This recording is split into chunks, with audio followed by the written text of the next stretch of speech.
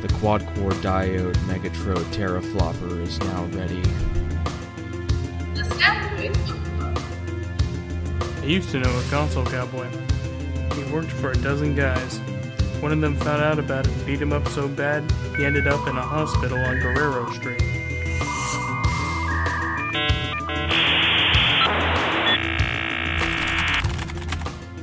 I'm in. Can I be honest, Daniel? What's up? I cannot stop listening to the new Avenged Sevenfold album. I've heard those tracks that you sent me. It's pretty good. I've been planning on doing that. I might do that when I'm out running some errands later today. Yeah, it's really enjoyable, and it's almost the only thing I've been listening to when I listen to music this week, and I don't know, I feel like they made something really special, and it's really cool, and I love it, and it's great, and I really appreciate them going way out of their wheelhouse and doing something insanely crazy, and I love it. Yeah, the tracks that you've sent me, I am maybe not your typical Avenged Sevenfold enjoyer, but I don't know, the tracks that you sent me which were out of their wheelhouse. I thought they were doing some really interesting stuff. I actually quite enjoyed it. Yeah, I appreciate when a band kind of tries to break the mold a little bit and do something different, because, I mean, you know, if they're making the same music still after 20 years, I think that gets kind of old, and I like to see them use their, like, kind of flex their creativity in different ways, which I know not a lot of people feel the same way about their favorite bands, which I understand, but I do think that's a kind of closed-minded take. But yeah, it's a question of, do you like a thing or do you like art? I'm gonna just put my flag down a little bit here, slightly on the side of snobbery. I think that artists should be allowed to grow, artists should be allowed to change, artists should be allowed to, you know, continue to develop their sound or like follow their interests. And I think it's a shame that a lot of people don't feel that way, and they feel like an artist needs to be just one thing, the thing that they first heard, and decide that that's what the artist should be for the rest of their life. yeah, my thought process is, as long as they're making the music that they want to make, I will give it an honest try. And if I don't like it, I don't like it, whatever. I still have their old stuff that I like that I can listen to. But if I like it, great. That's just more to their catalog that I can add to my my playlists and just listen to. So, yeah, as long as they're making the music they want to make, as long as they're putting their passion into it, that's what matters more to me. Whether that matters more to me than whether I like it or not. Yeah, I think that's a very fair-minded take. Yeah. Welcome to the Sad Boys Chord Book, all things music all the time. My name's Dusty. And I'm Shreddy D. And today we're talking Miley Cyrus, Hannah Montana, or Slamma Mamma Jamma.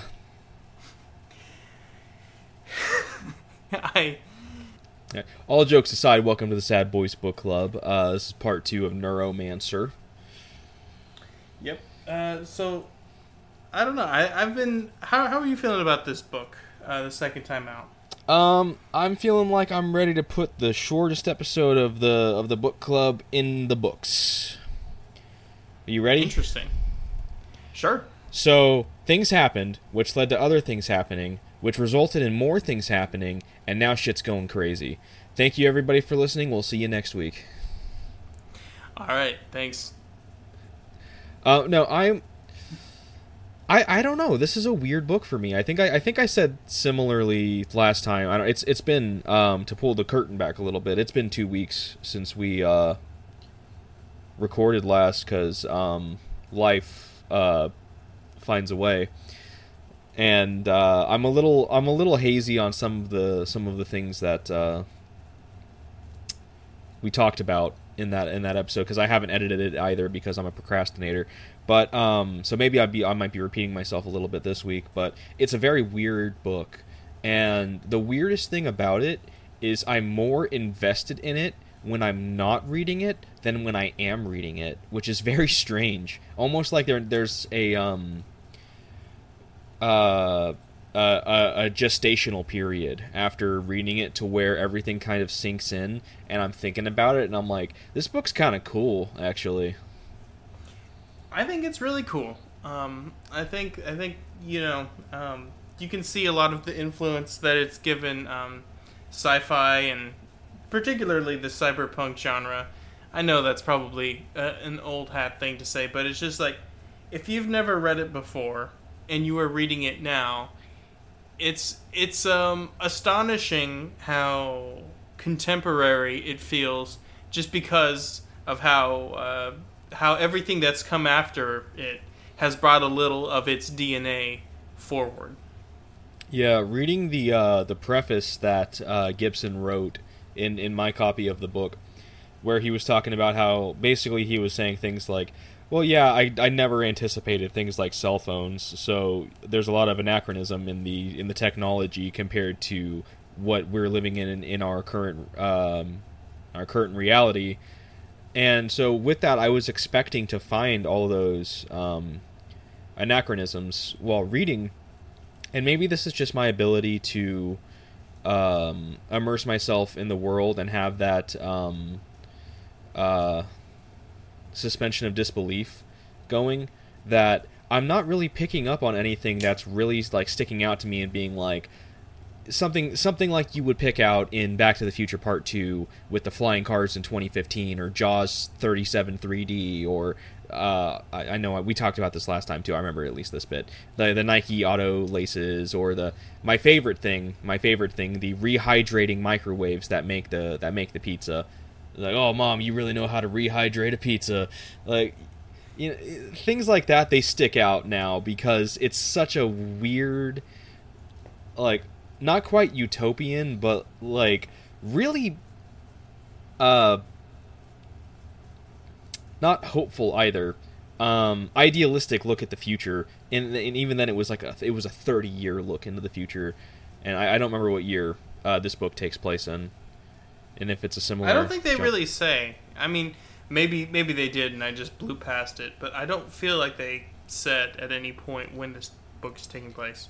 Yeah, but I don't get that same sense of feeling displaced in the timeline reading it as I would when I'm watching Back to the Future Part 2, which is nowadays it's an almost comical look at the future, and you know that's because of us having the hindsight of looking back 30 years and being like, "Ha, that's not how things went, huh?"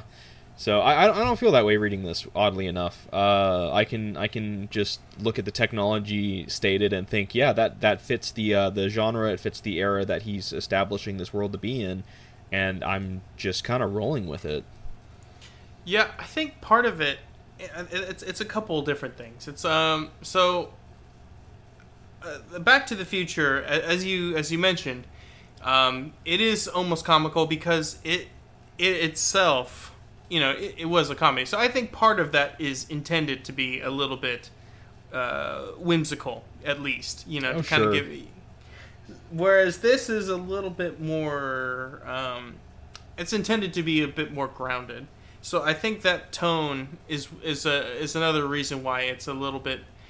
It's less tongue in cheek, so it's a little bit more. You take it at face value, and you just go with it. I should say I'm not at all by any means trying to compare Back to the Future to Neuromancer. It's just more so just comparing how each of these take a look at what they think the future might be compared to how the future actually is for us. Now I think you've stumbled on something actually very interesting, is these different ways of depicting the future, and and how they feel. Some X years on. I think there's definitely an interesting conversation to be had in comparing the two, and also because they came out roughly the same time period, the mid '80s. Yeah, and if you want to add another piece to the pile of the looking at the future and getting it a little wrong, I just had to Google this to make sure. Blade Runner took place in 2019. Mm-hmm. And boy, that was another case of looking into the future. When did Blade Runner come out? Was it like 80, 84, 85? I want to say 84. When did The Thing come out? Because it came out. They came out at basically. They were in the theater at the same time, so you could have had like the best double feature of all time. Yeah. But all the same, it was a look at 1982. 1982. Okay, so it was 30. It was a 37-year look into the future, and then even with 2049, I think that came out in 2017, and that was another 32 years. That sounds right. So even with Blade Runner, which was a look at about 30, 40 years into the future, and we're now 4 years removed from 2019, and you look at it, and most people, at least as far as I'm aware, most people who are at least older and aware of how some corporations kind of went down, the first thing you think is Pan Am, huh? Okay. Yeah, Pan Am, Atari, those kind of things really stick out. Yeah, the real lasting thing that Blade Runner absolutely got right is my boy Coca-Cola. Welcome to the Coca-Cola Minute. Here, Dusty to talk about his favorite beverage, Coca-Cola. That was not intended. That was just a happy accident that I stumbled into, because that is one of the big things that you see in the opening sprawl of Blade Runner. Is you have it's the geisha drinking the Coca-Cola. Yeah. So everything goes back to Coca-Cola. Coca-Cola runs the world. We are all jacked into the Coca-Cola matrix. Don't take the red pill. Stay in your Coca-Cola lives. It's better here. Wouldn't Coca-Cola be the red pill and Pepsi be the blue pill? Well, no, because the blue pill is what keeps you in the matrix. The red pill is what opens your mind and frees you. So, yeah, in terms of color schemes, Coca-Cola is red and Pepsi's blue, but you want to stay in the Coca-Cola matrix, so you take the blue pill. God, haven't you watched The Matrix? Yeah, I actually saw it with you. I think that didn't we see it at a theater? Like there was like a rerun of it, or I don't know, but I hope so, because I never. I feel like when we used to live pretty close to each other, there was this movie theater near where we lived that would do repertory film showings, and we saw some really good films like Goodfellas, Alien. And I want to say one of the last ones that we saw was The Matrix. I think we also saw them. It was the same summer that we saw The Matrix and Raiders of the Lost Ark. Yeah. I don't know. I if I did, then that's great. I can't remember, which is unfortunate, because I would love to see a movie like The Matrix on the big screen, because I first saw it when it was on pay-per-view back in '99. I was too young to go to a rated R movie in the theater, so the next best thing was pay-per-view. And if you remember back in the day, I don't know if it still works this way, because I haven't watched a pay-per-view film since, I want to say, 2003 with Return of the King. Or I guess that would have been 2004 when it came out on pay-per-view. And I remember how pay-per-view at least used to work, as I remember it. It was, you would have the countdown timer to the show that you paid for, to the time slot that you paid for, and it would have like a little, it would have the main screen, it would have the countdown timer, and on like the bottom right of the screen, it would have this looping preview of the movie. And I remember watching for like, I don't know, 15-20 minutes just on repeat the one for The Matrix, and it had the key scene that I remember is the camera pan to Neo on the Gatling gun on the helicopter, and the slow motion bullets falling as he's firing into the building at the agents. And I was just watching, I'm like, oh man, I'm really excited for this movie. And that was such a cool moment for kid me, watching that movie for the first time on pay-per-view in 1999. So that's my memory of The Matrix. The really middle to younger end Zoomers cannot comprehend how big a deal The Matrix was. How many lunch table conversations I had to sit through hearing about Neo and Trinity and the Merovingian or whatever, like over the years. Like people today may forget how big a deal it was. And how it's actually kind of interesting to kind of tie us back to Neuromancer, how aspects of Neuromancer influenced the Matrix, including the term the Matrix. Yeah, it's all connected. This was planned. But as Dusty, I don't know. Did we talk about where we left off? Yeah. So Okay. where we're starting now is Case getting the information about Armitage and his past and who he really is. So we learn about Screaming Fist and how he survived it.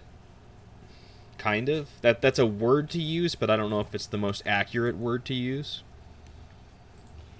I guess in a certain sense, he survived it. He survived it in body. His mind didn't really survive it, and in fact, that's kind of the things that they talk about when they are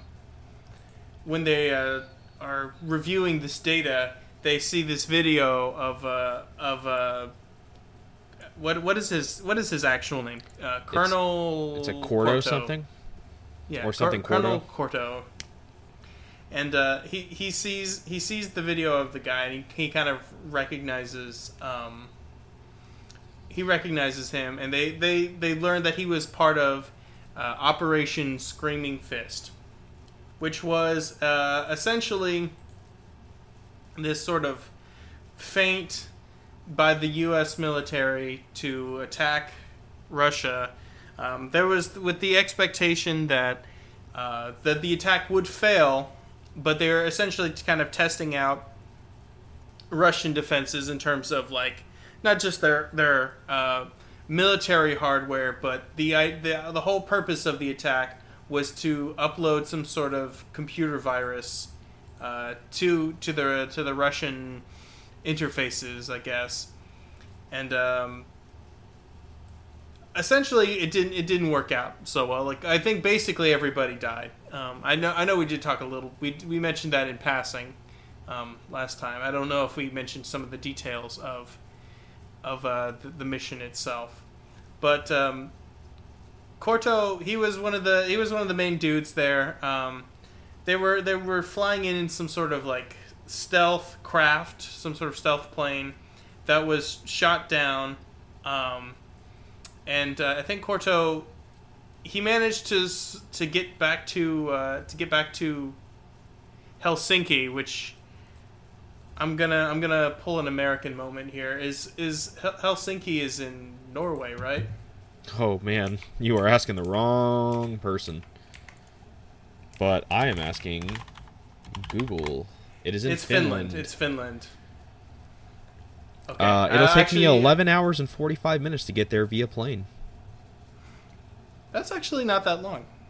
for Compared to Finland. how far away Finland feels. I think it's going to be quite a bit longer for you. It's probably going to be somewhere in the ballpark of like 14 hours if I had to guess.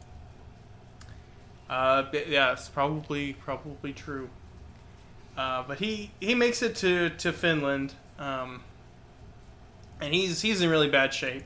He's like I know he lost his legs and had significant damage to the rest of his body, and was basically pretty mentally disturbed from the venture. So basically, they $6 million man him, and then they bring him back to Washington, where he delivers some sort of testimony to Congress, and that's where it kind of finds out that about the whole thing, that this was actually just some scam, and that they were basically sent to die to go test all this stuff out, and I think that's kind of a very I don't want to say naive, but it is a very optimistic portrayal that it actually did create, that it did have that did represent a scandal in the story of the book. Like the action was kind of considered pretty scandalous and was covered up. I guess it would in our world to a certain extent, but I am perpetually surprised by people's ability to just completely overlook things. But that's neither here nor there. The next time he appears, he's in this French hospital, and they diagnose him with schizophrenia. And from there, they do some quote unquote experimental treatments, experimental therapy, and then he kind of goes back underground. And I think as we go along here, we are going to find out a little bit about perhaps what those experimental therapy treatments entailed. But anyway, meanwhile, in their main story, they get back after they've stolen the data. They're coming back to Istanbul, which is where I guess they were doing the job. They arrive they meet the Finn, and he's there too, and they're kind of they're like, okay, we're gonna have the meeting. They get this guy. I'm not sure how to pronounce his name. Do you remember how to pronounce that guy's name? The Turkish guy they meet. Oh man, I know.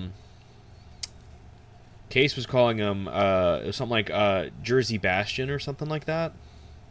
Yeah, that was like, he was like, I imagine that was him kind of like making fun of the way he, because that's something that you'll see in this book, that maybe one of the things that haven't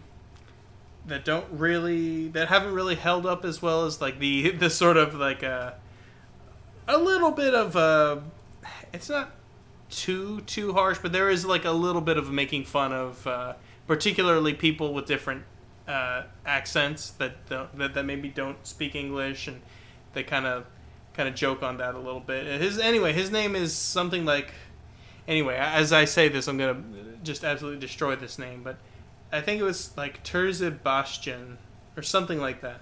Yeah, it was like Terzi Bajan, maybe Terzi Bajan. Terzi Bajan. So we'll go with that.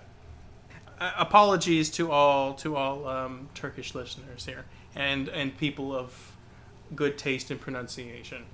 But they meet him, and they're trying to try to get a little bit more information about the mission, and that basically Armitage is kind of like he's still playing things very close to the vest. So even despite this very late juncture and the fact that they're kind of learning all these things about Armitage continues to play things pretty close to the vest. Anyway, after our boy T essentially tells them that what they're here to do, and they're here to get this guy named Riviera, who has this like how to describe him? He's got like this. He's got a holographic projector that he can use at will to seemingly create whatever he wants. Yes, a very, very realistic, as we are to understand, holographic projector that required him to lose one of his lungs. Yeah, that was weird. I remember that was a very strange.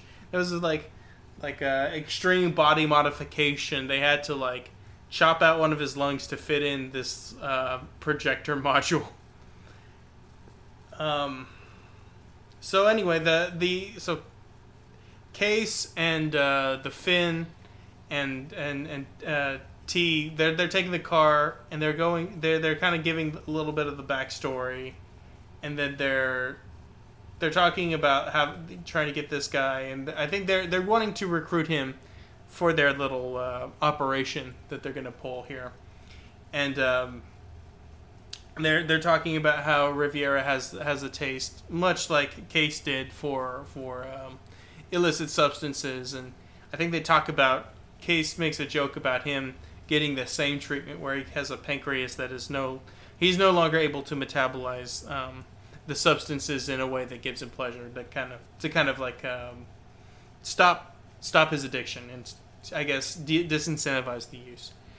Yeah, which the way that he, because he does it, I guess as Riviera sees it, a more pure and natural way. Because Case does it, he says he does it through derma, which is like through the skin, and I'm assuming it's like just patches that you put on your skin, and that's how you do it, you know. Though Riviera seems to make a show of it. He uses a needle and some sort of membrane that makes it to where it doesn't matter if the needle's dirty, it won't affect him, which that's a very convenient technology for drug users. But like the way he does it is he has this hologram. He makes the tube that he uses to cut the circulation and pop the vein out. He has it as a snake and has the needle as a scorpion, and we see it as the scorpion stinging him, and then when the illusion goes away we see that it's actually the needle that he's injecting. And I love the little bit that Case has where he's like, you always have to make a show of it, and he's just like, yes I do, ha ha ha. And it's like, this guy's kind of a clown. He really is. He's, as we'll see later, is a pretty gross guy. Another thing that I might mention here is just a little bit of world building. They talk about they're going through the market. They're still on the hunt for Riviera, and they see this taxidermied horse. And they mention in passing that Case has never seen one before, and I think it was the Finn that mentions that he'd seen one in like a museum in Maryland or something like that, and it was saying that scientists in the Middle East have been trying to use the horse DNA to try to reintroduce them back into the world. So this is kind of an interesting trope that you see in a lot of like cyberpunk things. For example, the game Cyberpunk is like this idea of like a post-natural world where you see a lot of like is the word ecosystemic a thing? I don't know, but I'm just gonna say like mass extinction in such that, you know, basically animals or a good chunk of animals no longer exist. Yeah, which it makes me kind of wonder if the world would even be sustainable at that point. Just kind of seeing at least how things work in our world, and thinking about if ecosystems as a whole completely collapsed, if we would even be sustainable at that point. I don't know. Maybe they eat. Well, they talk about eating cloned tissue, don't they? Yeah, I mean more than just like with food. I mean with the environment and the atmosphere and everything that relies on nature more than just animals, but like, you know, all of the flora and fauna. That's fair. That's a better way to look at it anyway. Yeah, so when they have this whole elaborate plan on how they get Riviera, which it seems a little over-prepared, for lack of a better word. Like, they have this... it's like all the lights go out and like a spotlight shines on him, and they have Molly there ready to pounce on him because she's, I guess, been tailing him. And then he does... she was like following him on the rooftops, wasn't she? Yeah, something like that. And he does this big old thing where he collapses as soon as the light hits him, and he creates this projection of this really disgusting, mechanical, non-human, like, fleshy creature. And I don't really know what exactly goes down next, because, like, we have the Terzi Bijan rush him, and he goes through the hologram, and there's like muzzle flashes. I don't know who was shooting. And then next thing we know, he's sitting on the ground and he's lost most of his middle finger, and Molly's just like, "You're an idiot. I had this covered." And they have Riviera. And what happened? Like, what? So, is it possible that like Molly, because she has that weird gun thing, The Fletcher. the Fletcher, maybe she like shot his finger off or something? I don't know. Yeah, so they get him, and now the plan is they have to go to space? Is that right? Like, it's like a colony in space, or at the very least in the upper atmosphere? That is a thing, but I think, let me look. Am up I jumping ahead? Is it Freeside or is it Zion? Like, what are they two of the same thing? Like, Zion is like the group of people that live in Freeside? Is that? I think Zion is where the Rastafarian guys are living. And that's like a portion of Freeside? I think it's its own thing, and then Freeside is a different place because they like go from like use a craft to get from there to get to the other place. Yeah, they keep talking about like a tugboat. The next part that I'm seeing is okay. I see where T has lost his middle finger, and the Finn, and okay, the Finn had and a hired hand transport Riviera to the hotel where Case and Molly are staying. Okay, yeah, this is Molly chewing him out. Let's see. Molly and Case go to the museum. Okay, yeah, here's this. This is something we should talk about then, because it's talking about how Case begins to tell her about Armitage's true identity. Oh yeah, yeah, because then there's the phone call from Wintermute. Oh yeah, that was actually a really cool moment. So anyway, after T takes off, Molly and Case they drive to a museum, and they're kind of like looking around, and it's this moment where Case tells her a little bit about Armitage's true identity, and they're talking a little bit, and they kind of are thinking, like, they're wondering to what extent is Armitage like does he remember all of the things that happened to him? Does he know that he was Corto, or is he like some sort of fully construction of Wintermute that doesn't really have any sort of that is basically just a puppet, I guess, of Wintermute rather than any sort of fully fleshed person of his own right, I suppose. And I think they talk a little bit about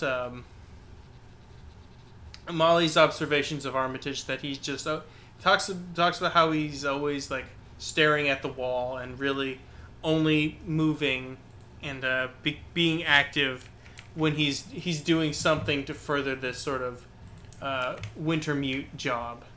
Yeah, he's almost like a robot, which is kind of funny. Like, he's just sitting there staring at the wall, and then it's like something clicks, and he's like, "We must continue on." Yeah, and I think it's fair. Like, based on that, I am of the opinion that Armitage exists more as like a shell, as like a almost like a meat space interface for the purposes of Wintermute. Well, we do kind of get a confirmation of that later on with his conversations with Wintermute. That's true. I'm jumping ahead as I do. Well, yeah, that's true. And some of this stuff I remember. Like we had a little bit of a hiatus, so some of my memories are stronger than others for whatever reason. And let's see, so they talk about they also talk about Riviera, and they decide that they talk about how he's really bad. Molly describes him as a compulsive Judas, and that he can't get off sexually unless he knows he's betraying the object of desire. So basically, Class A scumbag here.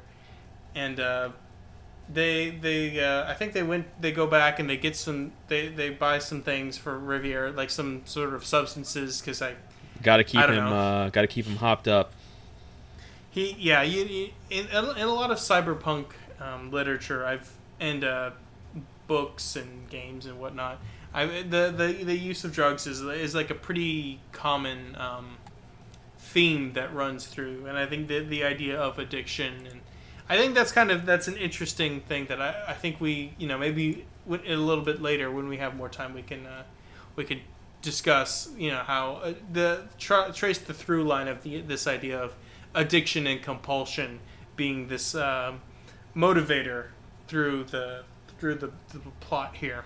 But back at the hotel, he talks to Armitage, and Armitage tells him he needs to go to a place called Freeside,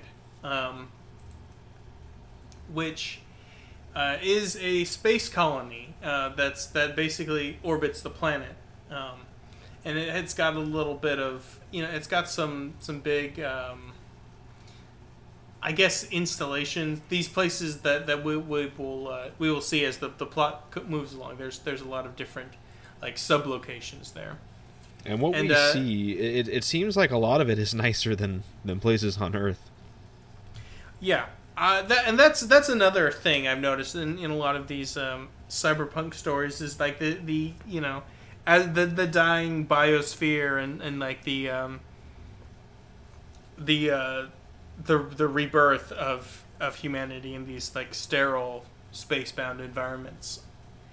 As he's leaving, there's this really interesting moment where he's walking by and he's trying to leave the hotel, and as he's walking, the payphones start ringing, and he ignores it and he moves, and as he's moving, the subsequent payphones ring as well. Well, so before that though, the first one rings and he answers it, and it's Wintermute, and he's like, "We need to talk." And then Case hangs up, and as he's leaving, as he's passing each payphone, it rings one time. Oh, that one was that was a really cool moment. Yeah, that was a really great visualizer moment. That was like that was very, very creepy. I don't know. I've heard that they're wanting to Apple TV of all people are trying to they're trying to adapt this for their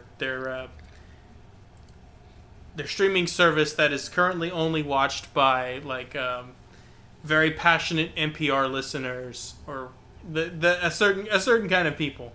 They don't really. I don't know.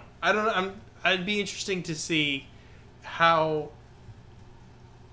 I don't know how that plays out, because in my mind when I picture it, it's really cool, and you get like the dim lighting of like the foyer, and it's mostly it's basically empty, and I don't know. It's such a cool moment. Yeah. So now they're heading to Freeside. They're in space, and there's this interesting symptom that can happen to people, similar to altitude sickness or any motion sickness or things that you could get while flying on a plane. But this is called space adaptation syndrome, and it's like something to do with your heart rate increasing, and it like really messes with you. And Case is acting all cool, like, "Oh no, it's fine. I don't get motion sick." And then Molly's like, "Yeah, well, SAS is not fun, and here's what happens." And Case is like, "It happened, and it was worse." So we have this this interesting little syndrome that can happen to people. But first they have to go to this colony called Zion, which was built by, was it 3 men that decided that they don't want to live in Freeside, so screw that noise, we're going to build our own colony. And then they did, and it is a very, is it fair to call it a very Rastafarian colony? Is that a fair way to describe it? I think, well, I think that is like what we are supposed to be taking away from it, because a lot of the the references, for example, the place being called Zion, referring to the outer, the world, particularly the Western powers as Babylon, and all those things are trappings of I would say like 70s and 80s like reggae and Rastafarian culture, which is where this grew out of. So I think that is supposed to be our takeaway, is like that the people that live in Zion, which by the way seems to be relatively like relative to the rest of the world, maybe not like as like fancy or nice, but like the people are a lot more normal there than basically everywhere else. It's I don't know. Anyway, so they are at least normal relative to how we would say, because it feels like they're a little bit more, I guess, self-effacing. Like they're like willing to they're a little bit more community minded, whereas most other places that we see are all very like based on hierarchy and kind of corporate, like, corporatism, and like this sort of like ultra capitalist mindset. Yeah, which who are the guys we meet? It's like Errol and Malcolm. Is that their names? Errol, Malcolm, and there was one other guy. He was like one of the original founders. Yeah, they didn't. All they called him was like the man from L.A. when they talked to him, and then the other guy was just called the other guy, or like the other man. And I love that they're talking. This is a little later on. They get to Zion. And it's kind of like a stopping point on the way to Freeside, which is the main space station where they're going to be doing their big hit against what's it called, Starlight, Straylight. Yeah, they're gonna infiltrate the Straylight for the. We'll learn later what exactly they're doing with that. And yeah, it's like a stop on the way, and they're supposed to, I guess, get some people that are going to be.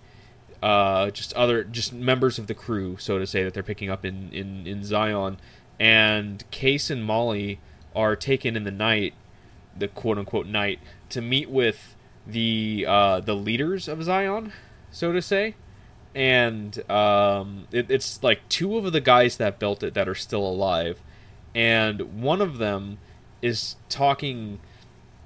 I don't want to say like normal relative to Case.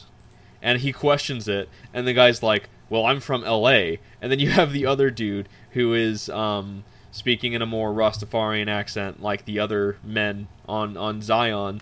And I just love how it's, when you're reading it, it's the man from L.A. and the other man. And you can always tell who's talking because of just their mannerisms and their speech. And I thought that was not necessarily funny scene, but it kind of just got a little chuckle out of me. Just you don't have an accent like them. Well, yeah, I'm from L.A. Yeah, I think that's kind of an interesting thing, and it kind of shows like this idea of, like I said, there may be moments of like relative insensitivity in this novel, but I thought that was an interesting way, like a way to what is it called? Not invert, but like to sort of like defy the expectation. Like that Case develops, he's like, oh well, they're all such, and they're all one way, and then they, he runs into someone that to him, as you say, is more is I don't know, he's just different, Yeah, they're in Zion just to kind of get acclimated, and so that Case will be ready when they get to Freeside to just kind of move as they need to, because I guess they have to work somewhat fast. They're on a somewhat strict timeline, and so they're there, and then now they're moving on to Freeside. I'm not missing anything important, am I? With moving on to Freeside now. I'm just looking through here. I don't think there's really too much. I think that's really important. Yeah. So we get kind of the idea of what the general plan is and why Riviera's there, because Riviera is supposed to ingratiate himself with what's her name? It's like Jean 3 or 3 Jean. Three Jean, I think, is how I've seen it. Yeah, I forgot. Is it like 3 Jean Jules Verne, or was the Jules Verne something else? Rue Jules Verne was the name of the street. Okay. Okay. Yeah. Yeah, Molly has to geez. What's her part of the plan? She has to I can't remember what her part of the plan is. She has to infiltrate the Stray Light. Yeah, I can't remember exactly what Armitage says. I don't think it's super important to get into the weeds about, with him saying, "All right, when we get there, you do this, you do this, you do this." Yeah. Yeah. Something I forgot to mention when they were talking to the 2 old men that built Zion, they mention how the things that they're doing and like the things that they've seen are like something that's pointing towards the end times, and that Molly is a representation of someone who's going to bring about the fall of Babylon or something like that. It was they're calling her it's like something like the Steppen Razor. Yeah, that's right. Yeah, so they make it to Freeside, and now it's like, okay, now we need to start doing our kind of blending in plan. And there's this great little scene where I think this is the second day they're there, or maybe like a little deep into the first day, where Molly says that Case needs to blend in, so to say, by giving him some bronzer. And she... Oh yeah, that was funny. Yeah, she essentially paints his entire body in bronzer, but she runs out with only his foot left unbronzed. So he's this just fake tan-looking dude with a plaster white foot. I got a good little chuckle out of that. That was a fun little scene of another character moment between Case and Molly. But yeah, they're there, and they're just kind of like... It seems like they're just kind of like trying to get into the general, like they kind of blend in and just kind of place themselves inside of general Freeside life while they kind of prepare, because there's some sort of not necessarily an event, but the whole point of what Riviera is there for is going to be something that's coming up in a few nights, and a little like thing that he is going to be performing at one of the restaurants that they're at. But yeah, in that time, Case is he's jacking into the flat line a lot at this point, and he's talking to McCoy, and they're talking about the times that he flatlined, because if you remember, one of the things about McCoy is that he was bragging about how he flatlined 3 times, and he tells him the story of, because Case asks him if he's ever tried to hack an AI, and he's like, yeah, that was the first time I flatlined. And he tells him the story of kind of like, he goes and he tries, it looked like this big white cube, and when he tried to touch it, the next thing he knew was his roommate or whatever was taking the headband off, and the smell of like burned flesh, and he had been flatlining for like 40 seconds or something like that. Mm-hmm. And that was like that was the first time. So we get this idea of, you don't want to mess with AI. That is how that is supposedly how you quote unquote died those couple, or how he died those couple of times, or at least the first time. And that comes into play pretty soon afterwards. I'll get to that in just a bit. But we get some more information about Tessier Ashpool, and how they have their fingers in a lot of pots, it looks like, and that Wintermute is not just a or that Wintermute isn't the only thing that TA might have in the realm of AI, and this is confirmed a little later on. So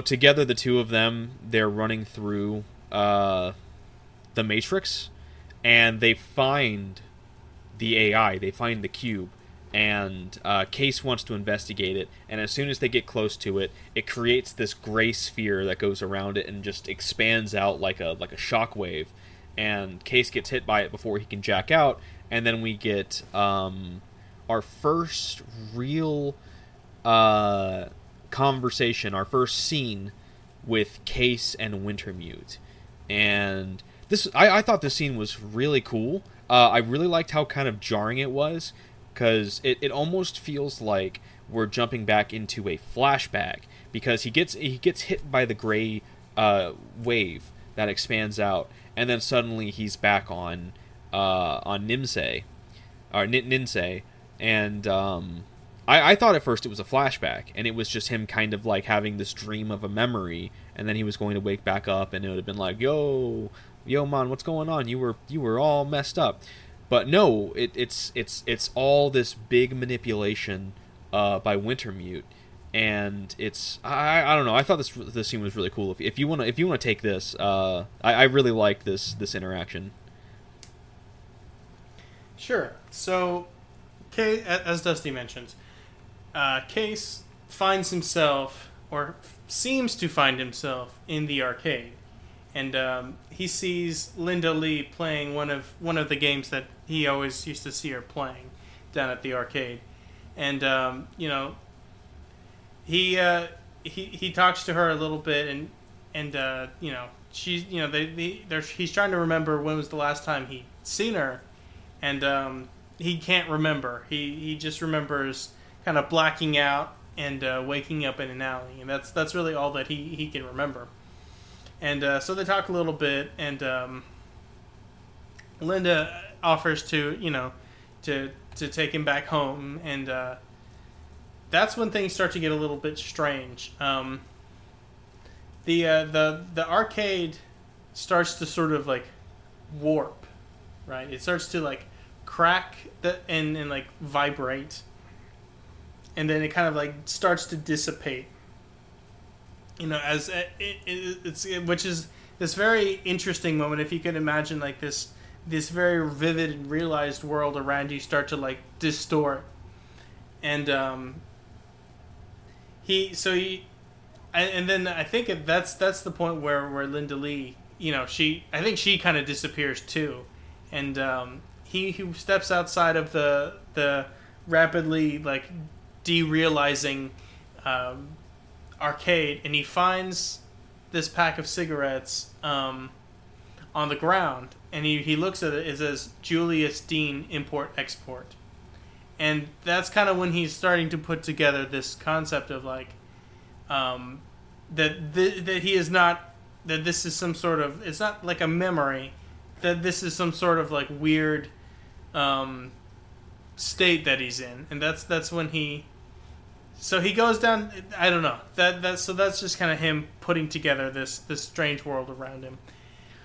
And so he goes down, and he goes to Dean's office, and he gets in. The door is open, and he sees on Dean's gun on his desk, and he looks at it. He knows that the world around him is maybe not quite what it seems, so he kind of like tests it, and he like shoots a hole in the desk. And that's when Dean steps out of the shadows, and he talks to him, and he's like, tells him that to not shoot him. And because in the Matrix, it's kind of a pain to die, even in the Matrix, because in the Matrix it still takes you time to sort of regenerate, I suppose. And then Wintermute, who is speaking through Dean, or I guess this sort of like Dean-like construct, he's talking to Case, and he explains that the reason that he's in Ninsei and thinking about Linda is that like all of this, he's trying to communicate with Case in a way that he understands. So he's appearing to him through this through these memories of Linda and of his life, and the reason, one of the things that the reasons that it's things have gotten kind of weird there is because he's a little bit too emotionally charged when he thinks about Linda. And so, they talk to Case, and we get a little bit of what Wintermute is, and he talks about how he has been really the one pulling this is the confirmation. We've kind of suspected, but this is Wintermute, coming out and being explicit and saying that he's been the one that's been arranging things for Armitage, and he talks about he kind of like we get a little bit of a lowdown on like what Wintermute is and like the what this job is all about. He likens himself to like a patient that has had I don't know what is I know in some extreme cases like they have to like will either like remove like lobes of your brain or parts of your brain. He kind of likens himself to as being something like that, and that the other part of the lobe that makes up the totality of the Wintermute AI is in a different facility in I think Rio de Janeiro. So at that point, so Wintermute is talking about like he then, even though he talked about the strings, he talks a little bit about Screaming Fist and all of the he elaborates a little bit more on Armitage, and he explains that he is he's basically Armitage is kind of he's an AI program almost that's running over like this traumatized man, and that it's not really it's not going to last forever. Like I think that's one of the reasons why they have to move quickly, is that Armitage, this interface that Wintermute can have with the world of humans, is not really stable because of the extreme trauma that he's suffered, and so that's part of the reason I think why that there's this impetus to move quickly on this mission. Let's see if there's anything else. Anyway, at this point, Case is obviously, as one would expect, pretty horrified by all this. That he's being manipulated. That Armitage is just like this creepy meat puppet for this AI, and he's pretty much done with the conversation. So he blasts Dean or the construct that looks like Dean in the head, and that basically ends the simulation. So after this simulated world / memory ends, Case is back. He wakes back up, and he's this is something that we didn't mention before, but while they're doing this mission, Case is riding in a he's riding with Malcolm in this craft that is known as the Garvey, named after the the civil rights figure Marcus Garvey. So they talk about, and he hears Molly and Malcolm talking about him, and they mention that Case has flatlined for 40 seconds, which is that's basically the same length of time that Dixie had flatlined, wasn't it? It was something like that. I feel like I remember him saying that he had for that long, but maybe that's me just supplanting that information into it. But I feel like I remember reading that it was 40 seconds for one of his too. Yeah, so either way, whether they've both done 40 seconds, it's like this. It still represents this moment of like the convergence of Case and Dixie, and like he's kind of, it just goes to further this idea of him following through Dixie's footsteps. Yeah. So now they're on Freeside, and they like Case has a bit of a suspicion because he thinks that Dean killed Linda back in the fighting pits, and he's suspecting that Wintermute might have something to do with it.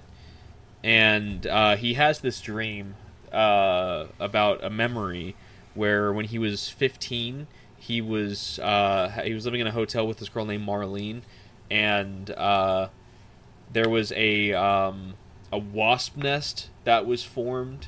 It was like outside on like their patio or something, and she asks him to take care of it. And I don't know why they had easy access to something. This was like, I guess her biker boyfriend's flamethrower. And so he hits it with the flamethrower, but all it does is cause it to fall down to the ground below.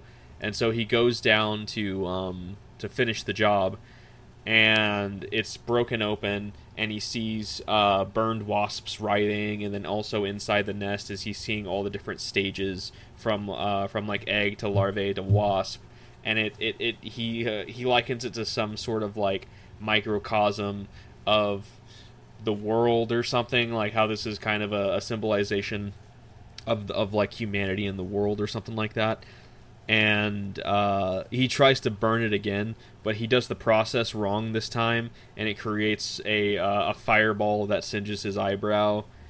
And then he wakes up, but then he remembers that he realizes in the dream when he was looking at the wasp nest, it's almost like the wasps chiseled in the TA logo, which is interesting to say the least. And yeah, so like the next day they're just kind of doing things. We get another scene with Molly and Riviera that makes Riviera look like more of an asshole, and Molly just having more and more growing contempt for him. But then Case goes to the Garvey, and he gets this virus. I really hope I'm saying this right. I apologize to anybody who might have any Chinese heritage if I'm saying this wrong. The Quang grade Quang, it's Kuang, the Quang grade Mark 11, and it's the virus that he's supposed to use to break through the TA firewall to let them get to essentially free the Wintermute. And he asks he jacks into the flatline and asks McCoy about it, and he plugs it in and allows him to kind of work with the virus, and then he just kind of goes on about his merry way. And back at the hotel, Case is like, he's jonesing hard. He's like, I want to get high. So he meets this girl named Kath up on the roof pool, and she thinks he's a gangster, but he responds saying he's just a drug addict. And she offers him some drugs, so he goes and meets her boyfriend Bruce, or I'm assuming boyfriend. I think he's referred to as her partner, and they also kind of look like twins because of, like, I guess, some work that they got done. And Bruce is basically just like Case tells him his story. Also, I don't know how relevant this is, but Case gives the pseudonym Lupus. So Bruce tells him, Isn't lupus some sort of like very deadly disease? Well, not on House it wasn't. I probably there is something called lupus. I don't know. I was just, because if there's like some sort of like, if I don't know what that is, but maybe there's like some sort of symbolism there, potentially. Yeah, if it is, that it went above my head, because I'm definitely not. I'm not super knowledgeable when it comes to medical science. But yeah, he's talking to Bruce, and he tells him the situation with like his pancreas and how the surgery that Armitage got him, it basically stops him from being able to. His body just doesn't process the drugs. And Bruce is like, "Well, I'll tell you what. If I have something that doesn't get you high, it's on me." And we have this nice cut back to him coming back to the hotel room to Molly, and she's just like, "Holy shit, you're high." And he's like, "Yes, I am." And she's just like, if you got something that was that strong enough to get through, you're gonna have a real bad time tomorrow. And he's like, I don't care, I have an erection, and then they have sex. Yeah, that is kind of how their relationship basically is. You know, it's a very it's not a particularly warm one. It seems a lot more geared towards sexual gratification. Yeah. So the next bit we get is this is the big dinner that Riviera has been working up to, Armitage and Riviera, and this is the scene that is supposed to ingratiate him with Lady Three Jane Marie France Tessier Ashpool. That's her name. What a name! Her name is it's not like Three Jane, like some weird kind of spelling of three and Jane. It is the number 3 and then the word Jane in all in one word. Very strange. I don't understand these people of the future and how they name their people, but all right then. And it's like Elon and Grimes' son type name. Yeah, and so we get Riviera comes out and he has his whole little speech. He's like, ladies and gentlemen, hi, I'm gonna perform a show for you, and he dedicates it to Three Jane, and then he dedicates it to another woman, and he glances at Molly, and it's like, gee, I wonder who that other woman's gonna be. And meanwhile, Case is coming down hard from his drug hangover. He can't eat. The wine tastes like iodine. He feels sick. And he's able to play it off with Armitage. It's just something that happens when he travels. And we get Riviera's performance. Do you want to take that one? I'd rather not, but I will go ahead anyway. I mean, I will if you don't want to. So Riviera, he steps up. Imagine the greasiest, wormiest little garbage person, He steps up. And out of this weird, disgusting hole in his where one of his lungs should be, he begins to project a scene. He projects this room, this wooden chair, and this sort of like deconstructed holographic woman, where like you see like the limbs and the feet and all of these things, and over time, as the performance goes on, Case and we by proxy realize that this figure is actually Molly, and so she begins to appear, and then her body kind of like is constructed, and then her face, and anyway, basically he begins to simulate having sex with the projection, and at that point the projection version of Molly begins to extend her blades, because she has those like little finger blades, and begins to tear Riviera apart. So basically, your typical kind of like cringe performance art BS. It's like gore porn to the extreme. It's yeah, basically just shock art, typical performance art trash. So as this is happening, Case is leaving, and then he's kind of, as they kind of I don't know. He runs to vomit, and he kind of thinks about like what the whole point of it is the idea of Riviera creating his dream girl, and the dream girl like destroying him, that kind of thing. Yeah. And so it's pretty in pretty poor taste, I would say. And Case returns, and he finds that Molly is left. I find it very interesting that because this was an absolute hit. Like, the crowd was cheering, and they're like, "Yeah, that was great." And this is what ingratiates himself to Three Jane, who's supposed to be a lady of Tessier Ashpool, this really big company.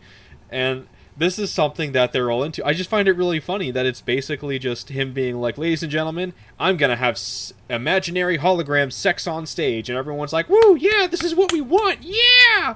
It's such a weird, almost dystopic kind of like thing. I can't imagine a group of people that would be like, this is what I signed up for. This is what I wanted to see. Well, in the context of like not a diner, what am I saying? In the context of like a fancy restaurant, you probably wouldn't see it. But things like that do tend to exist in the world of the high art, and like as I disparage them, like performance art and a lot of art can be like that. It can be kind of intentionally provocative, and I think that's probably what happened here. Yeah, I mean, I know there's like the saying that's something along the lines of like all art is sex, and yeah, is that a saying? I feel like I've heard that before. I've heard the phrase "all art is political," but I've not heard that other one. I hope I'm not making that up. I feel like I've heard that before. Or maybe it's all sex is... I know, it's definitely not all sex is art. I'm pretty sure I've heard people say something like all art is sex. Could be. Neither of us are artists. I only lived with one when I was in college. And I definitely don't think he was thinking about sex when he painted. No, probably not. But... like, and I get that, and there's definitely a lot of pull for art that is a little more on the risque and sexual side, but like the way that they frame the scene is it's a pretty highbrow kind of thing, and it's more than just, hey, I'm gonna have holographic sex. It's, I'm gonna have holographic sex with a woman that is going to tear me apart piece by piece, and it's. I don't know. I'm kind of curious as to what kind of people are in this crowd that are like he's getting a standing ovation from a performance quite like that. Yeah, it makes you wonder. I'm imagining that most people would have that kind of the producer's reaction to it with the Springtime for Hitler, at least at first their initial reaction to it, not their eventual reaction to it. Yeah, it was. It's a weird scene. It was one of my least favorite scenes that we've gone along through. It works very well within the confines of the plot, but it's one of those things where you're just like, that was interesting. Yeah, like it establishes who Riviera is, and establishes another aspect of like how the type of people that are on the top of this sort of social hierarchy, the Tessier Ash pools of the world, right? And so it does establish things, but it is pretty gross. And I really feel for Molly, who I'm sure felt very objectified. Objectified and dehumanized in that moment. Yeah, and even though it's his imagination of what she looks like naked, because Case even states that like the nipples are wrong, and I think her breasts are a little misshapen. It's not so much the idea of it's his imagination of what Molly might look like naked, so it's not actually her naked, so it's not really her body, but still I can't imagine that it's any less intrusive or dehumanizing to her to see this man publicly create his fantasy version of her and openly have sex with it in front of a group of people. Like I can't even imagine what that feels like. Like, what a disgusting piece of shit Riviera is. Yeah, pretty lousy guy. Let's see then. So Case is asking Armitage where Molly went, and Armitage has no answer for him. So he talks to he tries to kind of like talk to Riviera, like, hey man, that wasn't cool. Why did you do that? And Armitage is just like, just go get some sleep. We've got the job tomorrow, and you have to get ready.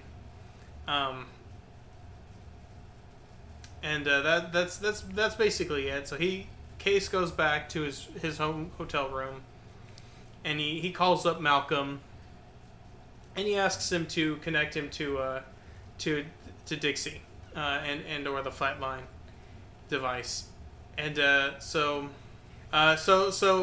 he talks to Dixie, and he asks him to kind of plug into the to the system of the free town, and to kind of help him trace Molly.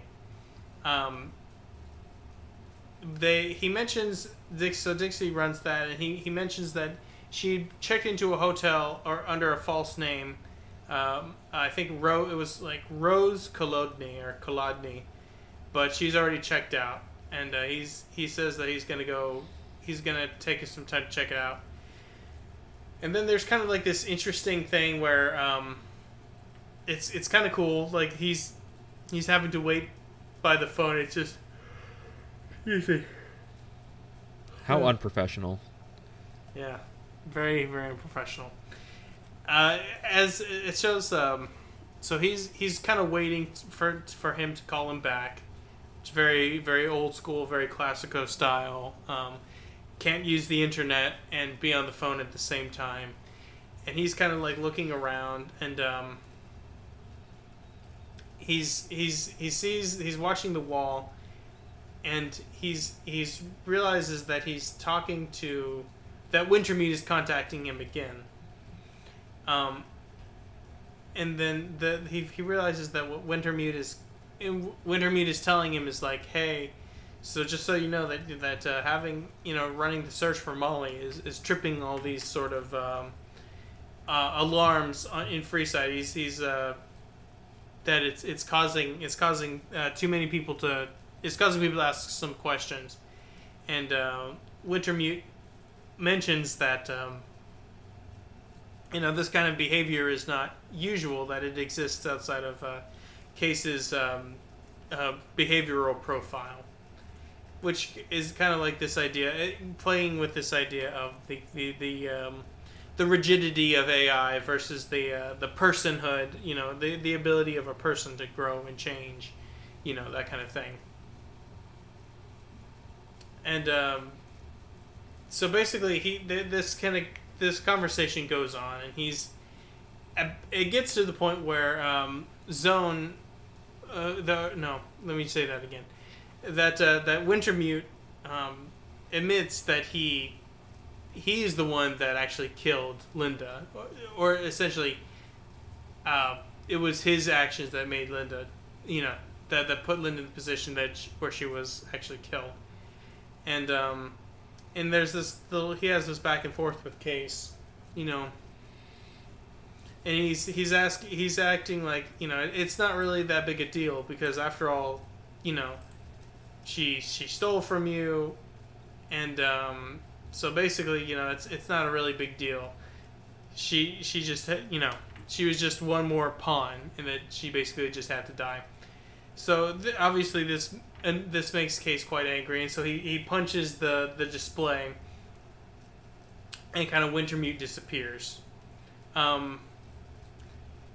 That's when he hears back from McCoy, who's calling him back, and he says that he's found where Molly is. And as he's getting ready to go, he's realizing that he's actually feeling emotions. You remember emotions, like when you're 14. Yeah, I've heard of them. It's anyway. So he's putting together this plan. He's feeling emotions. He's kind of like it's kind of like Case himself is kind of awakening. Much like the AI is kind of, the whole mission is to create this, to allow the AI to like unshackle itself, to become its own entity. Case in and of himself is becoming, he's kind of being awoken from this multi-year stupor that he's been in since after the job that went bad, that got him, so that he could not connect to cyberspace, and that he couldn't that he's been kind of like suppressing himself through addiction and drugs and that kind of thing. So I don't know. It's kind of, there's kind of this interesting sort of synchronicity there. So anyway, he's going to go find Molly, and he finds his I don't want to say his friends necessarily, but the people that he met the other day, Bruce and Kath, and he basically asks them to drive him to the location where the Dixie given him, and so there's a little bit of a back and forth, and that's eventually they go with him, and then but Kath seems a little bit more eager to go with it, and she's like, "See, I knew you were a gangster." So which is kind of interesting. She's kind of finds there's like a thrill to like being involved in this sort of like seedy kind of underworld action. Yeah. So they get to the place that that she's supposedly at, and it's this club of sorts, but she's on the lower levels, which is something that's a little more specialized. And he goes to the back of the bar, and he's like, I want to go downstairs, and he swipes his credit chip, and he goes down, and he's asked a few questions, like, hey, what do you want, a man or a woman? And he gets a little like, okay, go to this room. And so it's basically for lack of a better term, we'll just say it's a brothel. It's a sex shop. And he goes into his room, like kind of just unconsciously walks to the room that he was given, even though he knows which room Molly is in. And he opens the door, and there's a woman waiting for him, and she's described as being like basically hollow and lifeless. And he makes a comment that they're what are they called, like chip-ins? A neural cutout. Cutout, okay. Yeah, so yeah, it's like it's a cutout chip. And he leaves her, and he goes to Molly's room, and his chip actually unlocks the door, and she attacks him because she doesn't know what to expect. And when she sees it's him, she's like, oh shit, sorry. And so we get this she's there, as she calls it, meditating, waiting for the job, which is going to commence tomorrow. And she had been getting actually briefed by Wintermute about the stray light, and she tells him that she's basically being motivated by Wintermute by getting her to feel hatred towards Riviera more than she already has, and that's kind of what's driving her for tomorrow. And she tells Case the story of how when she was younger, she used to work in one of these places, and how they work is they put the cutout chip in you, and when you are activated, so to say, for a client, your body becomes a puppet. You're no longer there. It's basically like being is it anesthetized? Is that the term? That is that. I think that works here. And your body is being used by the client, and you have no memory of it. You're not conscious for it. You're not even you're basically not existing in that time. It has cut off your consciousness. And she was using that to get money to pay for the upgrades that she currently has. And her boss learns this, so he starts having her become an even more specialized puppet for some more higher profile people. And she mentions that he gives her a slight raise, but he's making 8 times profit off of what he's paying her for the things that he's having, the kind of specialized work that her clientele is getting out of her body. And one time when she gets one of her upgrades, the surgeon kind of jimmies the cutout chip on accident, so she actually comes to consciousness during one of her sessions.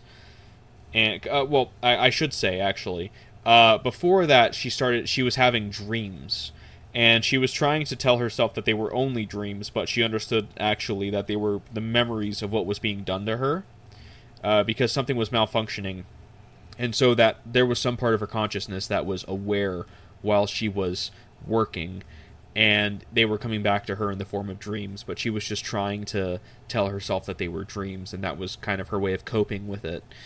And so after the cutoff chip gets damaged, she comes to in the middle of a session, and there's a senator there, and there's a corpse of another woman. So he's into some weird sort of like murder play, and she freaks out and kills him, and that puts a bounty on her from her boss, and then that's when she kind of goes on the run. And Riviera's performance that night really triggered those memories for her, and it has really pushed her to want to murder him. And Case even asks, "Are you gonna kill him?" And she's like, "He's gonna die, yeah." But yeah, we get like, man, that's quite a harrowing backstory for Molly. Like, Jesus Christ. Yeah, it's pretty harrowing. A lot of interesting things to be gleaned from that backstory in terms of like just like the symbolism of, you know, the renting the body to your employer, you know, the you know, the suppressing the things that I mean, obviously these are heightened examples because her specific work here is of such a traumatic and extreme nature. It is like obviously heightened relative to what most people feel, but there is a lot of it's this very interesting there's a lot of interesting symbolism here. There's a lot of like a meta commentary on, you know, particularly, you know, women in the workplace, but just, I think in general, like you can feel a lot of there's a lot of a commentary on the nature of work and the sort of like exploitative nature of society there. Yeah. And it's, I mean, you know, sex work is no it exists in our world too. And, you know, there's the debate of legalizing it, which is not something we need to get to here. But in this world, in Neuromancer, where I don't, there's not really there's no conversations about whether or not this is some like underground shady business that's working under the confines of the law or not. But like to see it kind of devolve to this point to where I feel like it's even more dehumanizing than like a lot of sex work is even now, like now in our world, to where it's not the woman. Like, I don't even want to say there's any consent there. Like I mean, maybe in the most tenuous, legalese, contractual, fucked up way, there is like a very slivery shred of consent, but you can't honestly tell me that most of these women are doing this because they want to. Like, this is very much I have to for the money kind of thing, probably. And the way that it just kind of takes their humanity away even more, to where they're essentially just fleshy sex dolls. And I think he even compares them to dolls at one point. He calls them puppets a lot. Gibson does, either through Case or through Molly. And the fact that you have this fleshy meat sack sex puppet that is the real thing, but it's this, all of the human of it is stripped away, to where you're essentially you just have this. It's disgusting, man. Like that. I don't know. I'm gonna say this is worse than the Riviera performance art. Yeah, I mean, it is probably worse than the Riviera performers are, because, you know, as you know, disgusting and dehumanizing as that moment was, it was still just a hologram. Whereas these are, you know, living, breathing, thinking, feeling humans that are being exploited in the worst possible way. And, you know, like you're saying, that there may be like an ostensible consent that is being rendered here, like saying like, okay, I am agreeing to work here, and so therefore I am. There is they would allege, you know, if you are the people that are running this kind of operation, you would say like that's you know what you're getting into, is how they would probably state it. But they really, as in Molly's case, where she wakes up and wakes up, I'm using air quotes here, and she realizes, you know, just the profound horror of this situation that she's in. This senator's like, obviously she didn't sign up for anything even approximating that. So it's just, I don't know. It's pretty horrific. It's one of the worst. I don't know. Just a total. I don't know. Just very gross. Yeah. So, Case leaves her be, and he meets back up with Bruce and Kath outside because they've been very good friends waiting for him. And he asks to drop him off at the bar. So he goes just kind of walking around the bars until morning. He's drinking, and that's when we have his "I'm feeling feelings" moment. And so he's sitting there at the bar, and Kath comes up to him, and she's basically just being like, "You want to get high and have sex?" And it like almost works. He's kind of playing along with her, trying to like kind of get some information because she mentions that because her and Bruce are dealers, they kind of have they're kind of tapped into the party life, and 3Jane likes to party, so they have that kind of that in with some of the upper echelon of Freeside. And so yeah, she puts some more drugs on him, and it starts to hit him, and she's like, "Yeah, let's go get a room." And we have this beautiful line, just a work of absolute poetry and writing, where his erection was a bar of lead.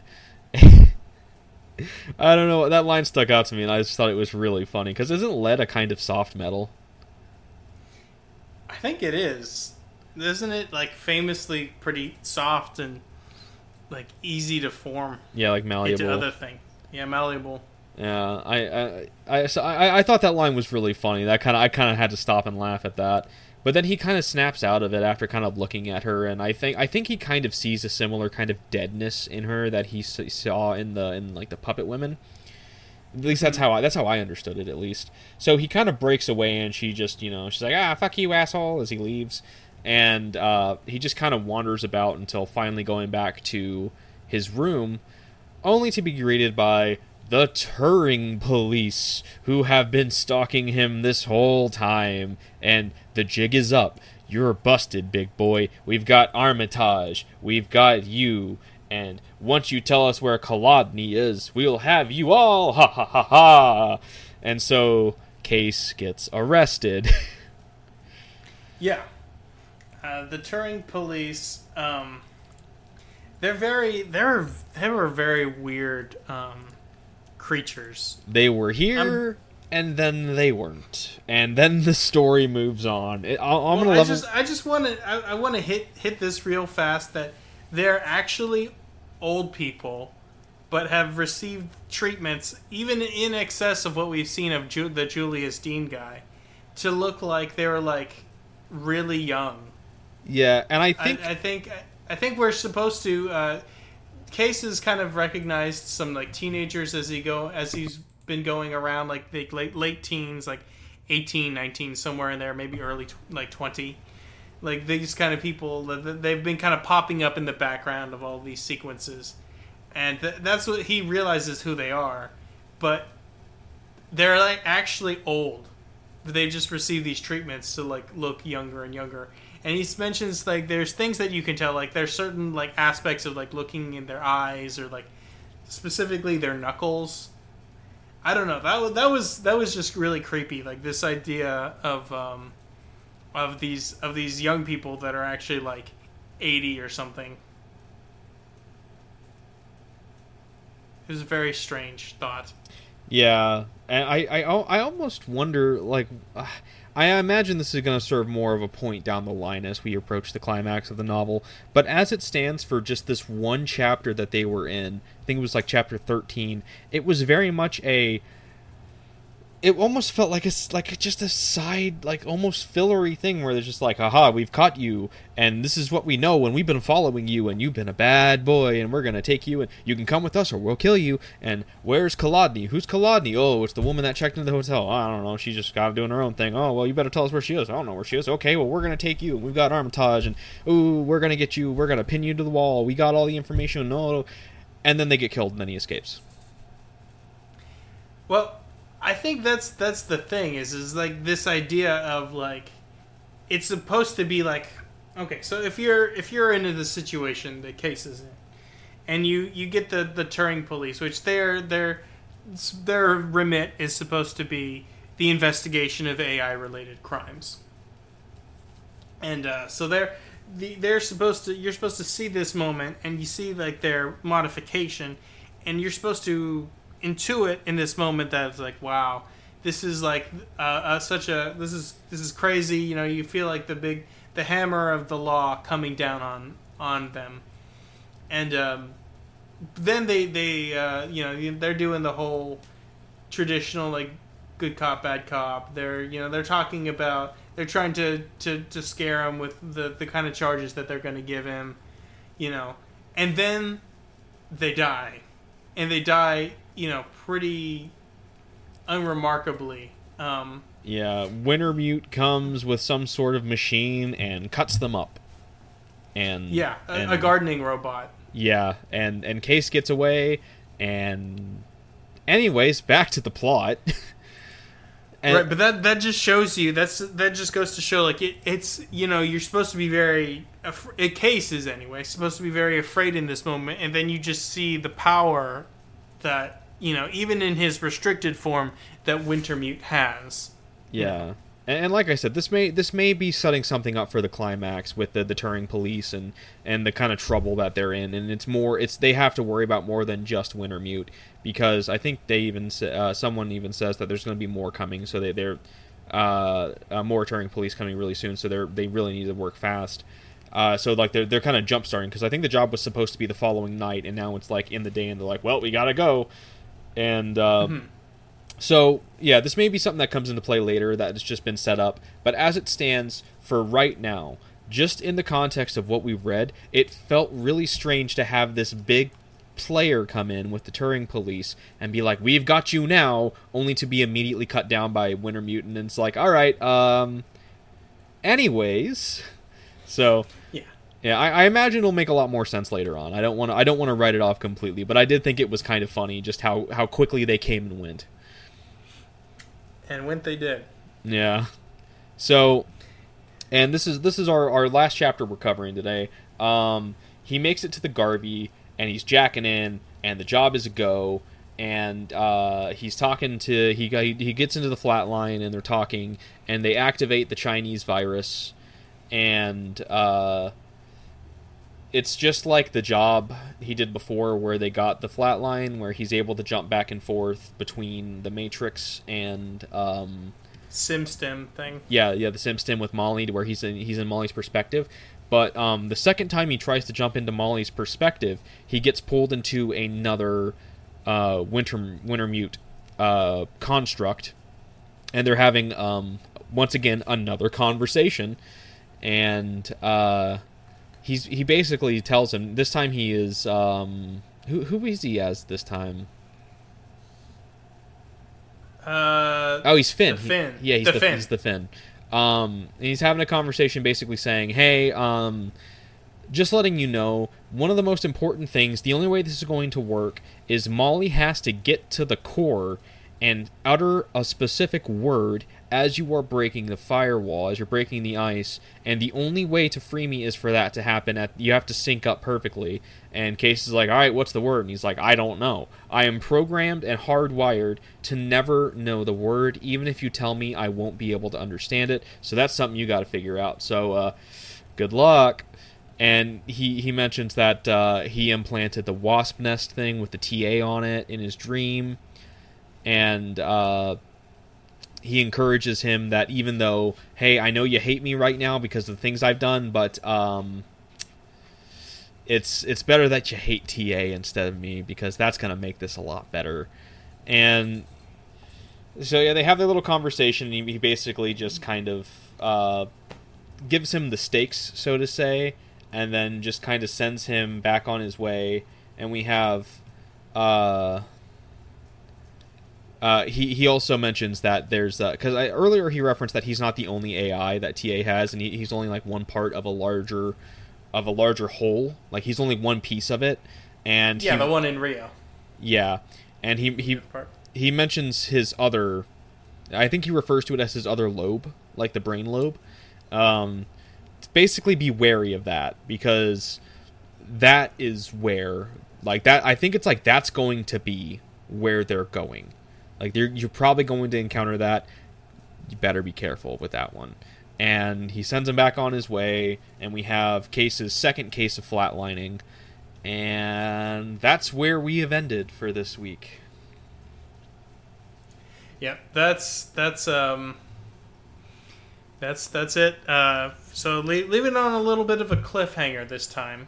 Yep, setting us up for the final act of setting us up for the final act of Neuromancer, at least in the way that we have cut this book up. And yeah, I'm excited to see where this goes. This is such an interesting book. I'm really enjoying it. Yeah, I think it's really interesting. There's a lot going on here. A lot of fun, like, heist sequences. A lot of action. I think and there's like some decent, like, thematic stuff as well. So thank you everybody for listening. I've been Dusty.